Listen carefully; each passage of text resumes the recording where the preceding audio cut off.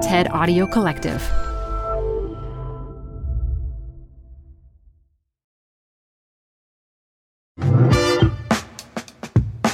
Hi everyone, it's Madupe. We're taking a break this week, but we'll be back with new episodes very soon. In the meantime, we're sharing another TED Audio Collective podcast, TED Tech. Every week, host and tech journalist Shou Chew explores a TED Talk that shows how technology is changing humanity and the way we live. Here's one we thought you'd enjoy. If you like it, get more episodes by following TED Tech wherever you're listening to this.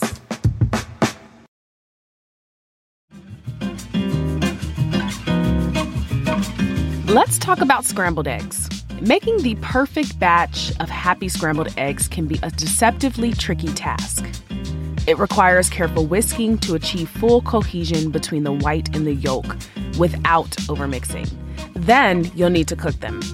The key is gently agitating the eggs with a spatula, making sure they cook evenly and completely, but still leaving them soft and a little wet. I learned how to cook the perfect batch of scrambled eggs from TikTok, from a creator known as The Kitchenista. And I'm not the only one. 40,000 people have become followers of this home chef's feed full of recipes and cooking tutorials. And when it comes to TikTok, that's just the tip of the iceberg. In addition to teaching people like me the art of the scramble, this treasure trove of short videos has given rise to viral dance trends, created superstar influencers, and even disrupted the entire music industry.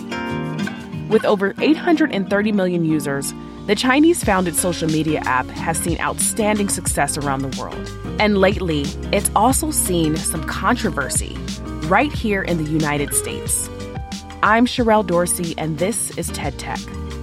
In 2020, President Trump moved to ban TikTok from the U.S., citing concerns around national security and data privacy. Just this year, Congress interrogated the app's CEO, Shou Chew, about these issues. And now, the future of TikTok in the U.S. seems uncertain. So today, let's hear directly from Chew himself. At this year's TED conference, Chew spoke with head of TED, Chris Anderson, about building his wildly successful social media app and how one single platform can connect the world to discover new thoughts, ideas, and perspectives.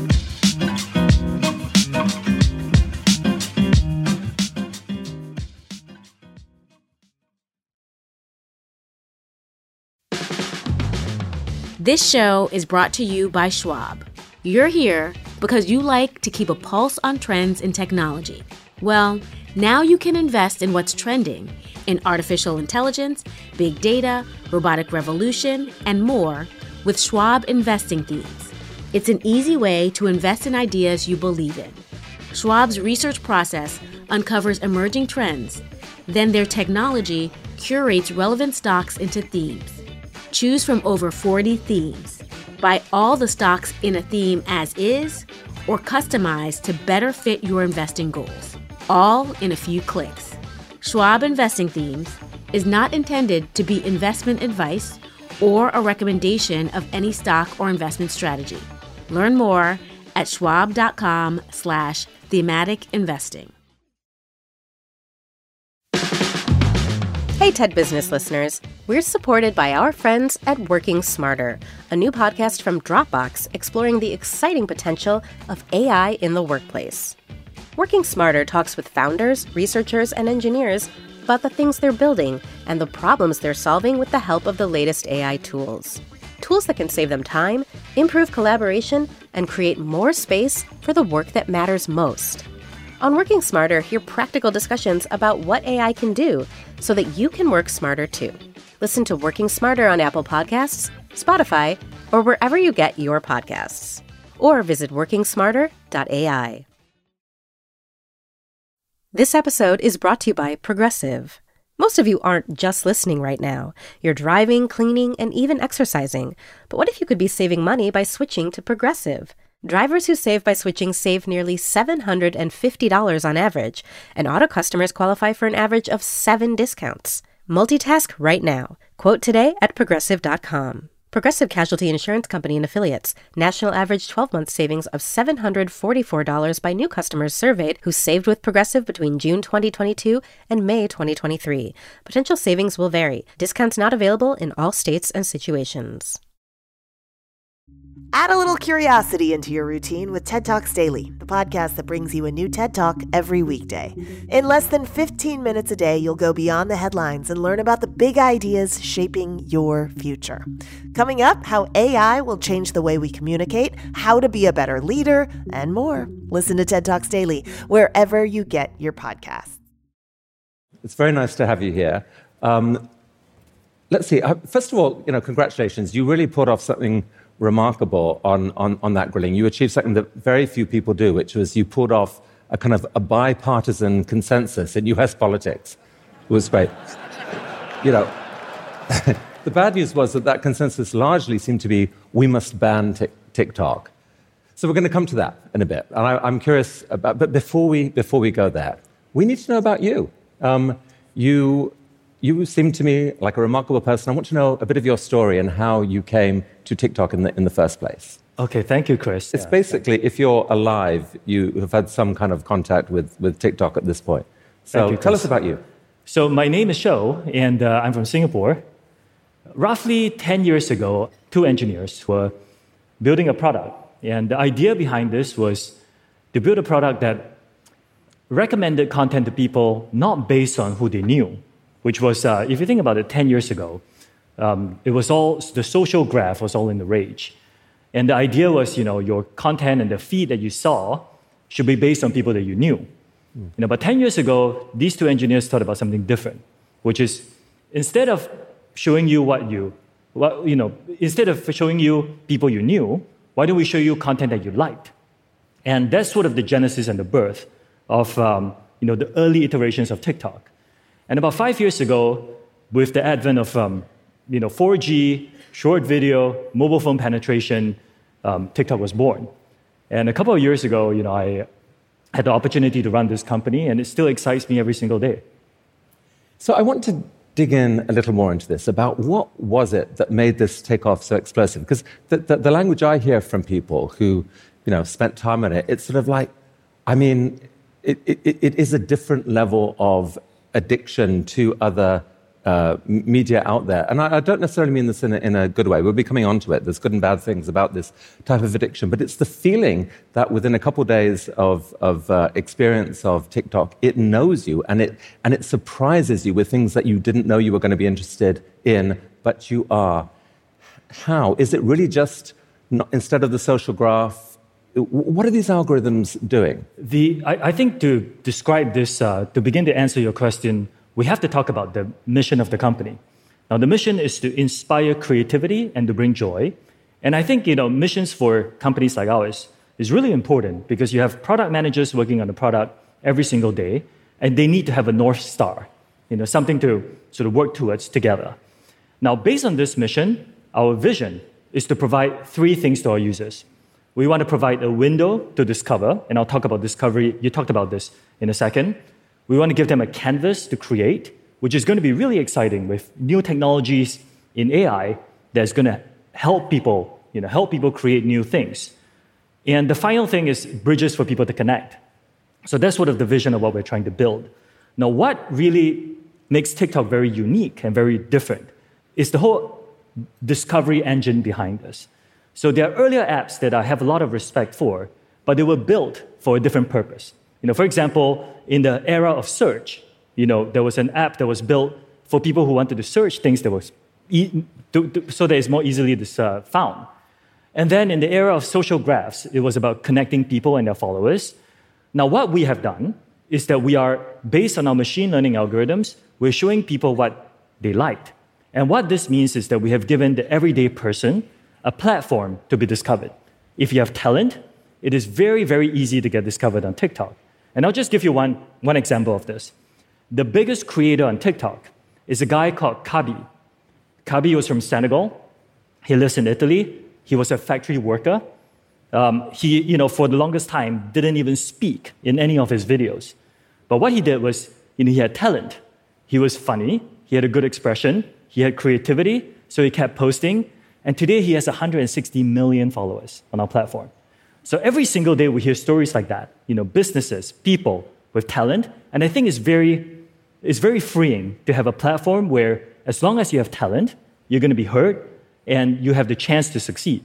And that's what we're providing to our users.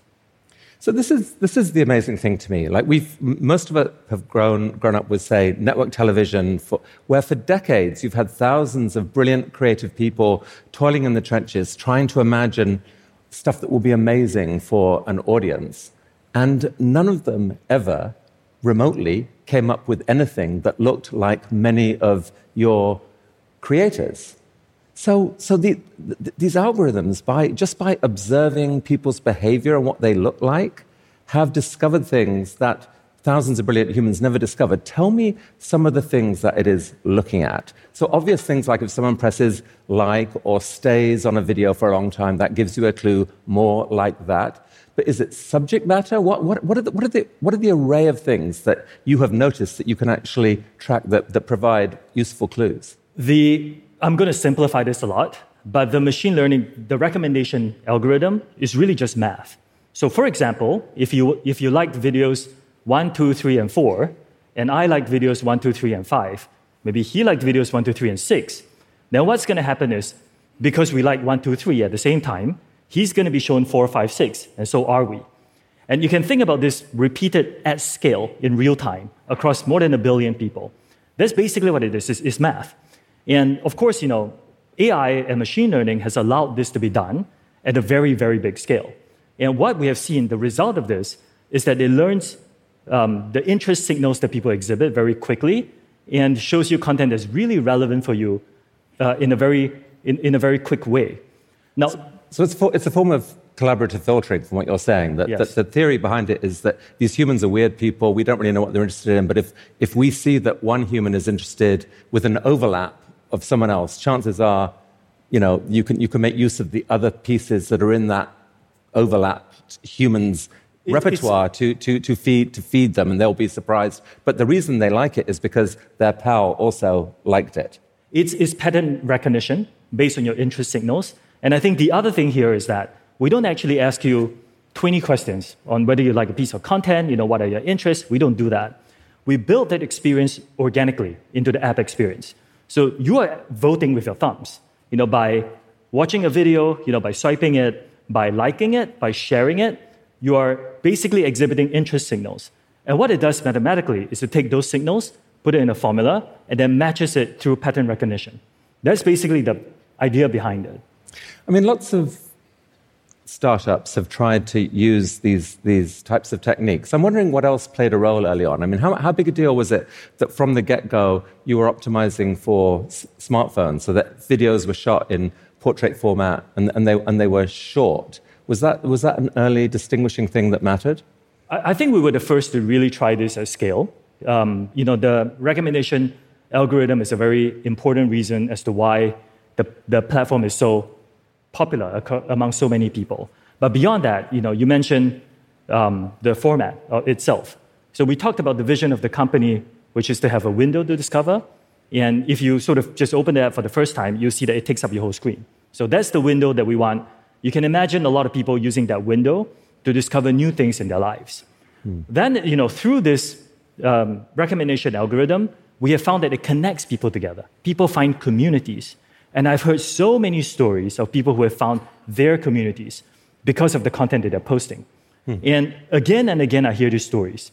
By connecting people together, by giving people the window to discover, we have given many small businesses and many people, your common person, a voice that they will never otherwise have. And I think that's the power of the platform. So you definitely have identified early just how, we're social creatures, we need affirmation. I've heard a story, and you can tell me whether true or not, that one of the keys to your early liftoff was that you wanted to persuade creators who were trying out TikTok that this was a platform where they would get response. Early on, when you're trying to grow something, the numbers aren't there for response. So you had the brilliant idea of goosing those numbers a bit, basically finding ways to give people, a bigger sense of more likes, more engagement than was actually the case by using AI agent somehow in the process. Is that a brilliant idea, or is that just a myth? I would describe it in a different way. So there are other platforms that exist, before TikTok. And if you think about those platforms, you sort of have to be famous already in order to get followers. Yes. Because the way it's built is that people come and follow people. And if you aren't already famous, the chances that you get discovered are very, very low. Now, what we have done, again, because of the difference in the way we're recommending content, is that we've given anyone, any single person with enough talent, a stage to be able to be discovered. And I think that actually is probably the most important thing, contributing to the growth of the platform. And again, you will hear stories from people who use the platform, who post regularly on it, that if they have something they want to say, the platform gives them the chance and the stage to connect with their audience in a way that I think no other product in the past has ever offered them. So I'm just trying to play back what you said there. You said you were describing in a different way what I said.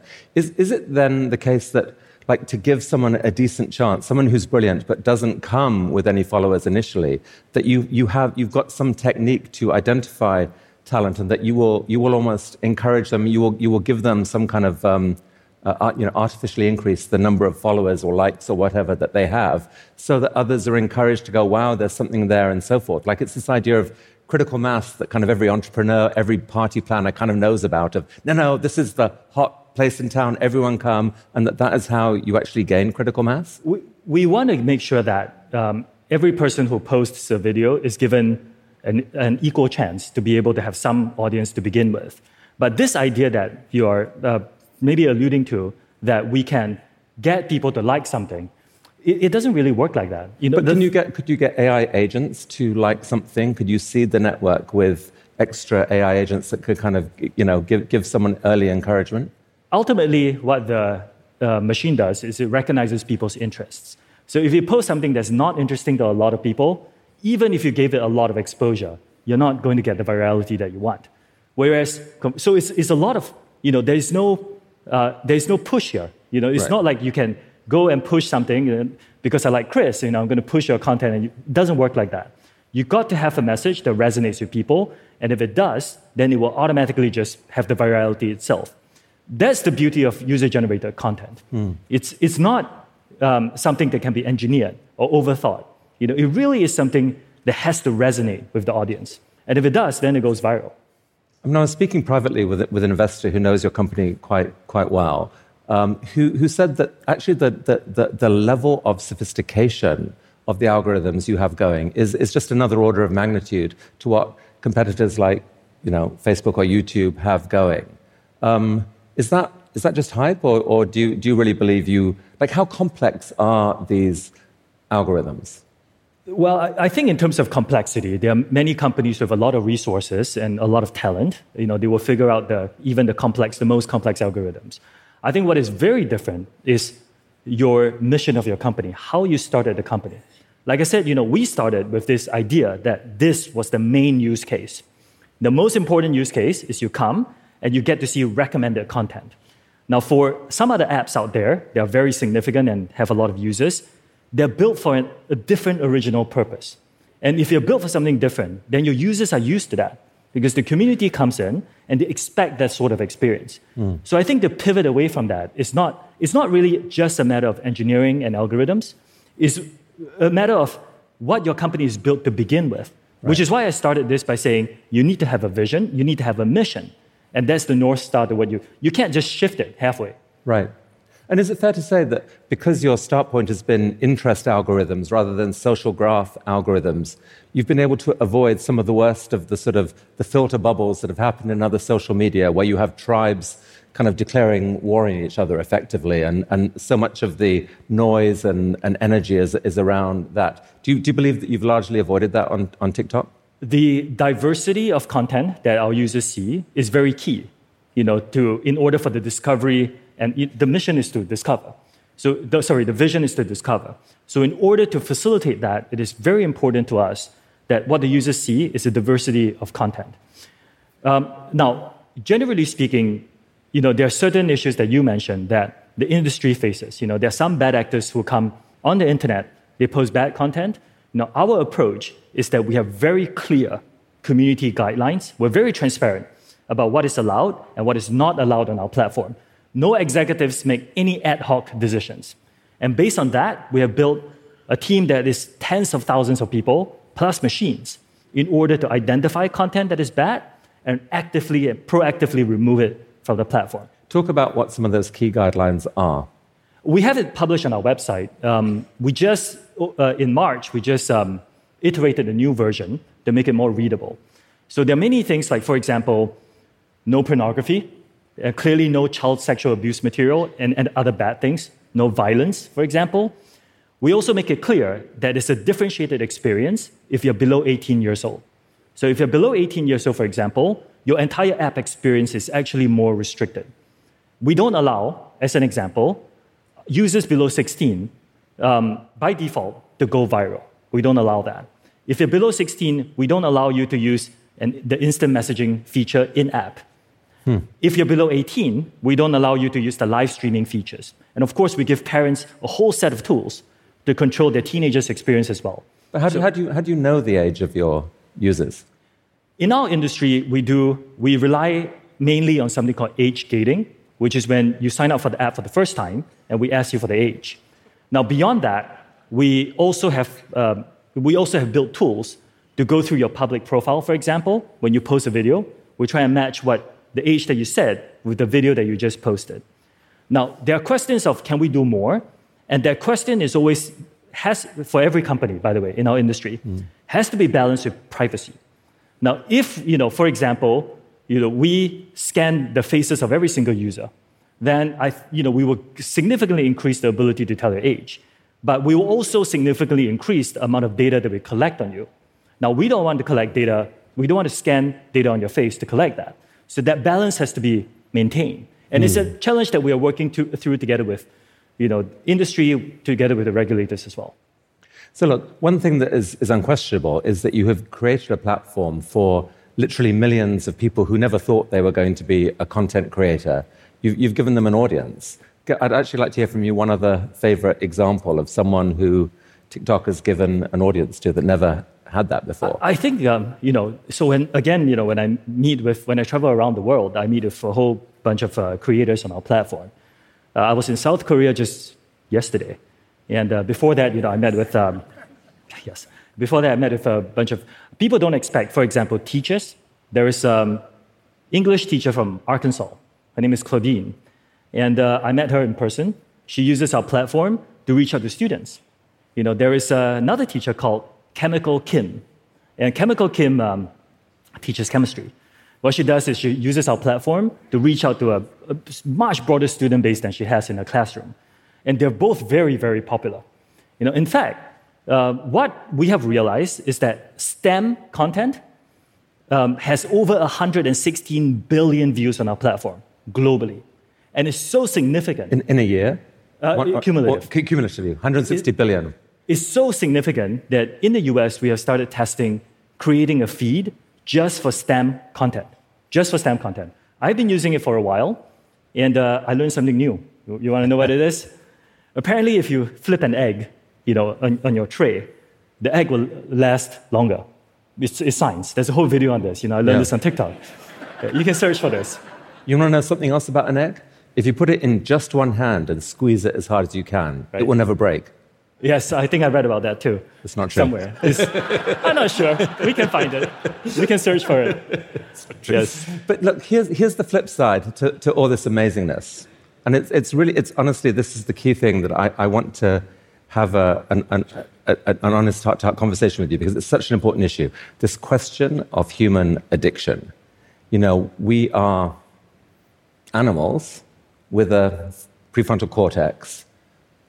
That's how I think of us. We have these addictive instincts that go back millions of years. And we often are in the mode of trying to modulate our own, behavior. It turns out that the internet is incredibly good at activating our animal selves and getting them so damn excited. And your company, the company you've built, is better at it than any other company on the planet, I think. So, what are the risks of this? I mean, how, from a company point of view, for example, it's in your interest to have people on there as long as possible. So someone would say as a first pass, you want people to be addicted as long as possible. That's how advertising money will flow and so forth. And that's how your creators will be delighted. What is too much? I don't actually agree with that. As a company, our goal is not to optimize and maximize time spent. It is not. In fact, in order to address people spending too much time on our platform, we have done a number of things. I was just speaking with some of your colleagues backstage. One of them told me, she has encountered this as well. If you spend too much time on our platform, we will proactively send you videos to tell you to get off the platform. We will. And depending on the time of the day, if it's late at night, it will come sooner. We have also built in tools to limit, if you're below 18 years old, by default, we set a 60-minute default time limit. How many? 60 minutes. 60. And we've given parents tools, and yourself tools. If you go to settings, you can set your own time limit. We've given parents tools so that you can pair, if for the parents who don't know this, go to settings, family pairing. You can pair your phone with your teenager's phone and set the time limit. And we really encourage parents to have these conversations with their teenagers on what is the right amount of screen time. I think that's a healthy relationship that you should have with your screen. And as a business, we believe that balance needs to be met. So it's not true that we just want to maximize time spent. Yeah. If you were advising parents here what time they should actually recommend to their teenagers, what do you think is the right setting? Well, 60 minutes, we did not come up with it ourselves. So I went to the digital wellness lab at the Boston Children's Hospital, and we had this conversation with them. And 60 minutes was the recommendation that they gave to us, which is why we built this into the app. Now, so 60 minutes, take it for what it is. It's something that we've had some discussions with experts. But I think for all parents here, it is very important to have these conversations with your teenage children, and help them develop a healthy relationship with screens. I think we live in an age where it's completely inevitable that we're going to interact with screens and digital content. But I think we should develop healthy habits early on in life, and that's something I would encourage. Are you sure that? It feels to me like this is a great thing to have, and but are you? Isn't there always going to be a temptation in any given quarter or whatever to just push it a bit at the boundary and just dial back a bit on that so that you can hit revenue goals, et cetera, et cetera? Are you saying that this is used scrupulously? I think, in terms, even if you think about it from a commercial point of view, it is always best when your customers have a very healthy relationship with your product. It's always best when it's healthy. So if you think about very short-term retention, maybe. But I don't think that's not the way we think about it. If you think about it from a longer-term perspective, what you really want to have is a healthy relationship. You don't want people to be, to develop very unhealthy habits, and then at some point they're going to drop it. Right. So I think everything in moderation. There's a claim out there that in China there's a much more rigorous standards imposed on the amount of time that children, especially, can spend on the TikTok equivalent. That is unfortunately a very it's a misconception. So that experience that is being mentioned for Douyin, which is a different app, is for an under 14-year-old experience. Now, if you compare that in the United States, we have an under 13 experience in the US. It's only available in the US. It's not available here in Canada. In Canada, we just don't allow it. If you look at the under 13 experience in the US, it's much more restricted than the under 14 experience in China. It's so restrictive that every single piece of content is vetted by our third-party child safety expert. And we don't allow any under 13s in the US to publish. We don't allow them to post. And we don't allow them to use a lot of features. So I think that report, I've seen that report too, it's not doing a fair comparison. What do you make of this issue? In a lot of you've got these millions of content creators, and all of them, in a sense, are in a race for attention. And that race can pull them in certain directions. So, for example, teenage girls on TikTok, sometimes people worry that to win attention, they've discovered that by being more sexual, that they can gain extra viewers. Is this a concern? Is there anything you can do about this? We address this in our community guidelines as well. If you look at sort of the sexualized content on our guidelines, if you're below a certain age, for certain themes that are mature, we actually remove that from your experience. Again, I come back to this. We want to have a safe platform. In fact, at my congressional hearing, I made 4 commitments to our users and to the politicians in the US. And the first one is that we take safety, especially for teenagers, extremely seriously. And we will continue to prioritize that. I believe that we need to give our teenage users and our users in general a very safe experience, because if we don't do that, then we cannot fulfill. The mission is to inspire creativity and to bring joy. Right. If they don't feel safe, I cannot fulfill my mission. So it's all very organic to me as a business to make sure I do that.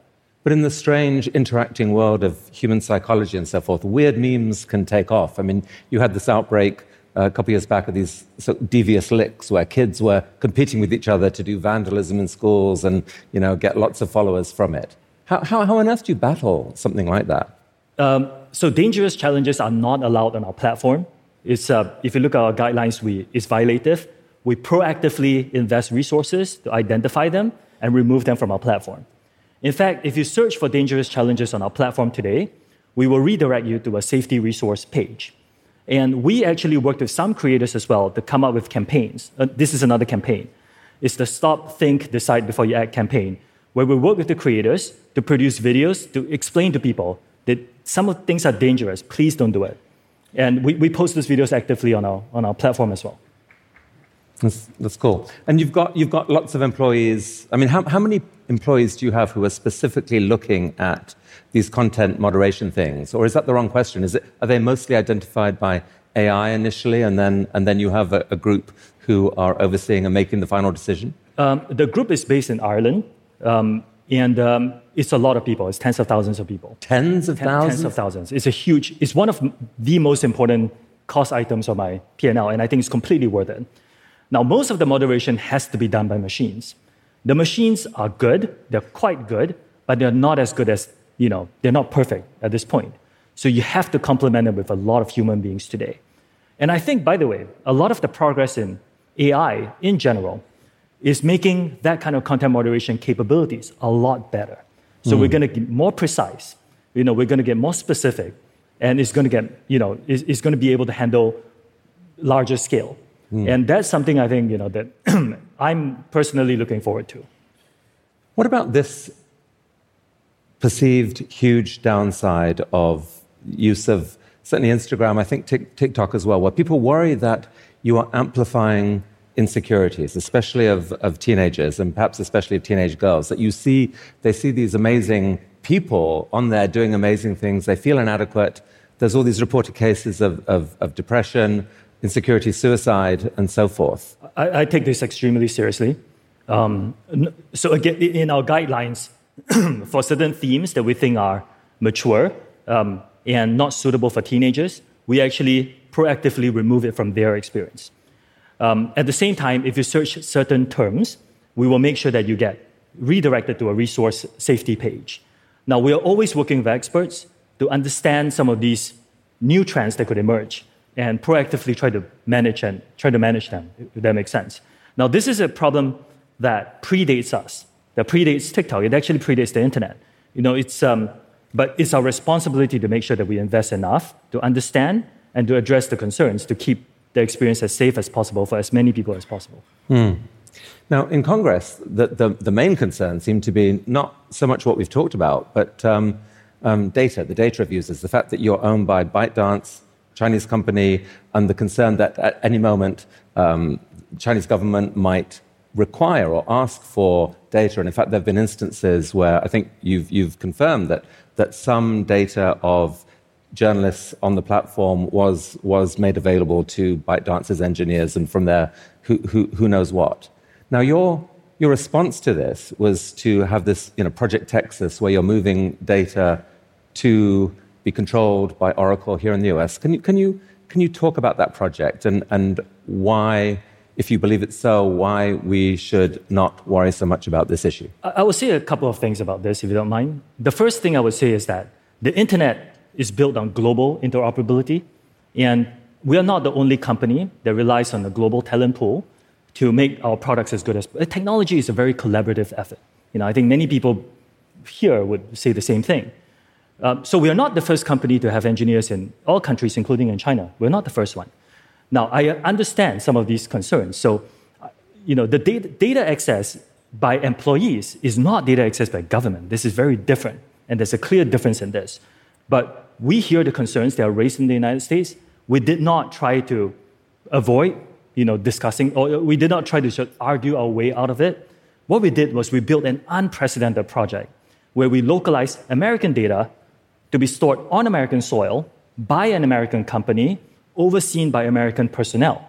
So this kind of protection for American data is beyond what any other company in our industry has ever done. Money is not the only issue here, but it's very expensive to build something like that. And more importantly, we are basically localizing data in a way that no other company has done. So we need to be very careful that whilst we are pursuing data, what we call digital sovereignty in the US, and we're also doing a version of this in Europe, that we don't balkanize the internet. Now, we are the first to do it, and I expect that other companies are probably looking at this and trying to figure out how you balance between protected data, to make sure that everybody feels secure about it, while at the same time allowing for interoperability to continue to happen, because that's what makes technology and the internet so great. That's something that we are doing. How far are you along that journey with Project Texas? We are very, very far along today. When will there be a clear, here it is, it's done, it's firewall, this data is protected? Today, by default, all new US data is already stored in the Oracle Cloud infrastructure. So it's in this protected US environment that we talked about in the United States. We still have some legacy data to delete in our own servers in Virginia and in Singapore. Our data has never been stored in China, by the way. And that deletion is a very big engineering effort. So as I said at the hearing, it's going to take us a while to delete them, but I expect it to be done this year. How much power do you have over your own ability to control certain things? So, for example, suppose that for whatever reason, the Chinese government was to look at an upcoming US election and say, you know what, we would like this party to win, let's say, or we would like civil war to break out, or whatever. And we could do this by amplifying the content of certain troublemaking, disturbing people, causing uncertainty, spreading misinformation, etc. If you were required via ByteDance to do this, first of all, is there a pathway where theoretically that's possible? What's your personal line in the sand on this? So during the congressional hearing, I made 4 commitments. We talked about the first one, which is safety. The third one is to keep TikTok a place of freedom of expression. By the way, if you go on TikTok today, you can search for anything you want, as long as it doesn't violate our community guidelines, and to keep it free from any government manipulation. And the fourth one is transparency and third-party monitoring. So the way we are trying to address this concern is an unprecedented amount of transparency. What do I mean by this? We're actually allowing third-party reviewers to come in and review our source code. I don't know any other company that does this, by the way. Because everything, as you know, is driven by code. So to allow someone else to review the source code is to give this a significant amount of transparency to ensure that the scenarios that you described, that are highly hypothetical, cannot happen on our platform. Now, at the same time, we are releasing more research tools for researchers so that they can study the output. So, the source code is the input. We are also allowing researchers to study the output, which is the content on our platform. I think the easiest way to sort of fend this off is transparency. We give people access to monitor us, and we can just make it very, very transparent. And that's our approach to the problem. So you will say directly to this group that the scenario I talked about of theoretical Chinese government interference in an American election, you can say that will not happen? I can say that we are building all the tools to prevent any of these actions from happening. And I'm very confident that with an unprecedented amount of transparency that we're giving on the platform, we can reduce this risk to as low as 0 as possible. To as low as 0 as possible. To as close to 0 as possible. As close to 0 as possible. That's fairly reassuring. Fairly. mean, how would the world know? And what would, like, if you discovered this or you felt you had to do it, is this a line in the sand for you? Like, are you at a situation you would not let the company that you know now and that you are running do this? Absolutely. That's the reason why we're letting third parties monitor this. Because if they find out, they will disclose this. Right. We also have transparency reports, by the way, where we talk about a whole bunch of things. The content that we remove, that violates our guidelines, government requests, it's all published online. All you have to do is search for it. So you're super compelling and likable as a CEO, I have to say. And I would like to, as we wrap this up, I'd like to give you a chance just to paint, like, what's the vision? As you look at what TikTok could be, let's move the clock out, say, five years from now. How should we think about your contribution to our collective future? I think it's still down to the vision that we have. So in terms of the window of discovery, I think there's a huge benefit to the world when people can discover new things. People think that TikTok is all about dancing and singing, and there's nothing wrong with that because it's super fun.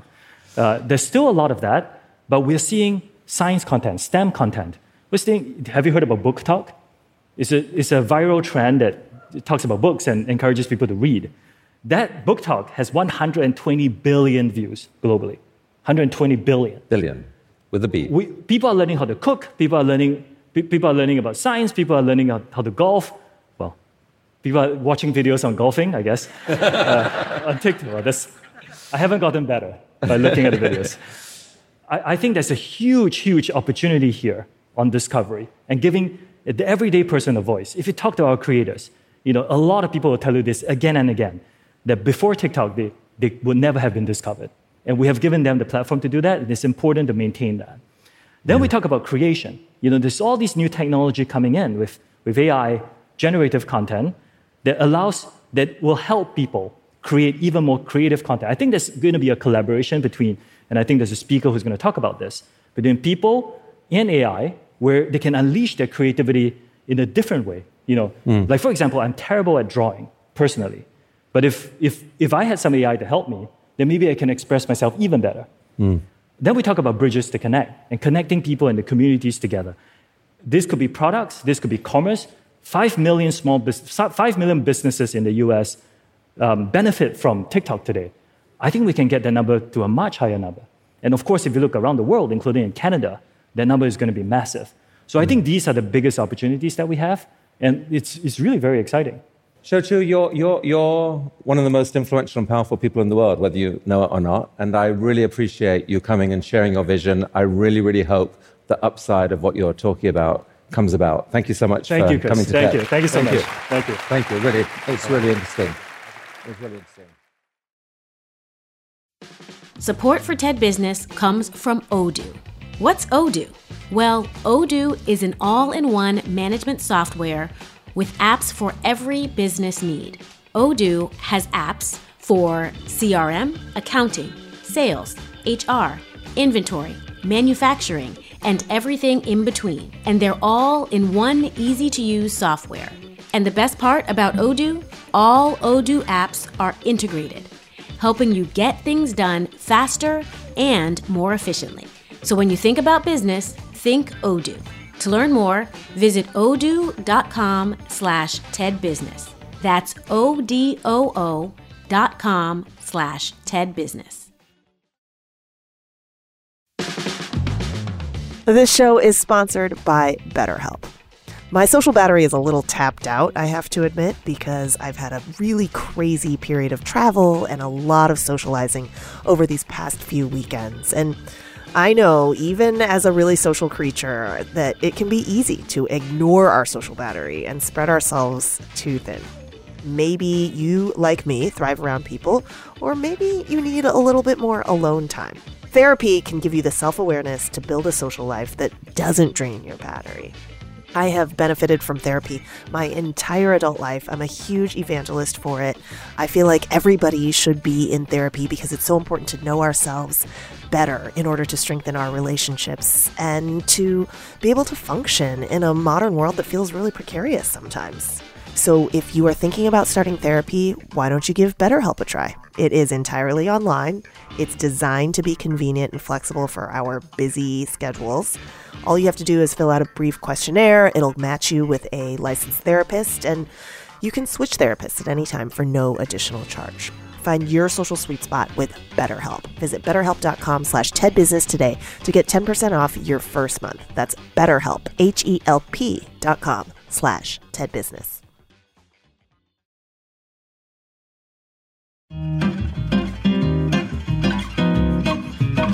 TikTok is a fascinating space, one for learning and entertainment, for finding and supporting small businesses, and even increasingly for finding news and information. It's also pretty addictive. Candidly, I've been guilty of taking a quick peek to catch up on my favorite creators' videos, only to look up an hour later, not realizing how much time has passed. Beyond getting lost in the rabbit hole of content, the negative impacts of social media on our mental health and our social connections continues to spiral. While Chew outlined some of the features that TikTok has implemented to protect children, like preventing anyone under the age of 13 from going viral, or disabling anyone under 18 from going live on the platform, the company still seems to be struggling to meet the challenges of privacy, bullying, and data collection. So look, it's complex, and I'm not going to pretend to tie it all up in a nice little bow. But I will say that social media is neither good nor bad. We have to accept that these platforms are cementing their permanence as the virtual third space across a global society. We're all going to be connected, whether we like it or not. So it's on us to find ways to do so safely and harmoniously.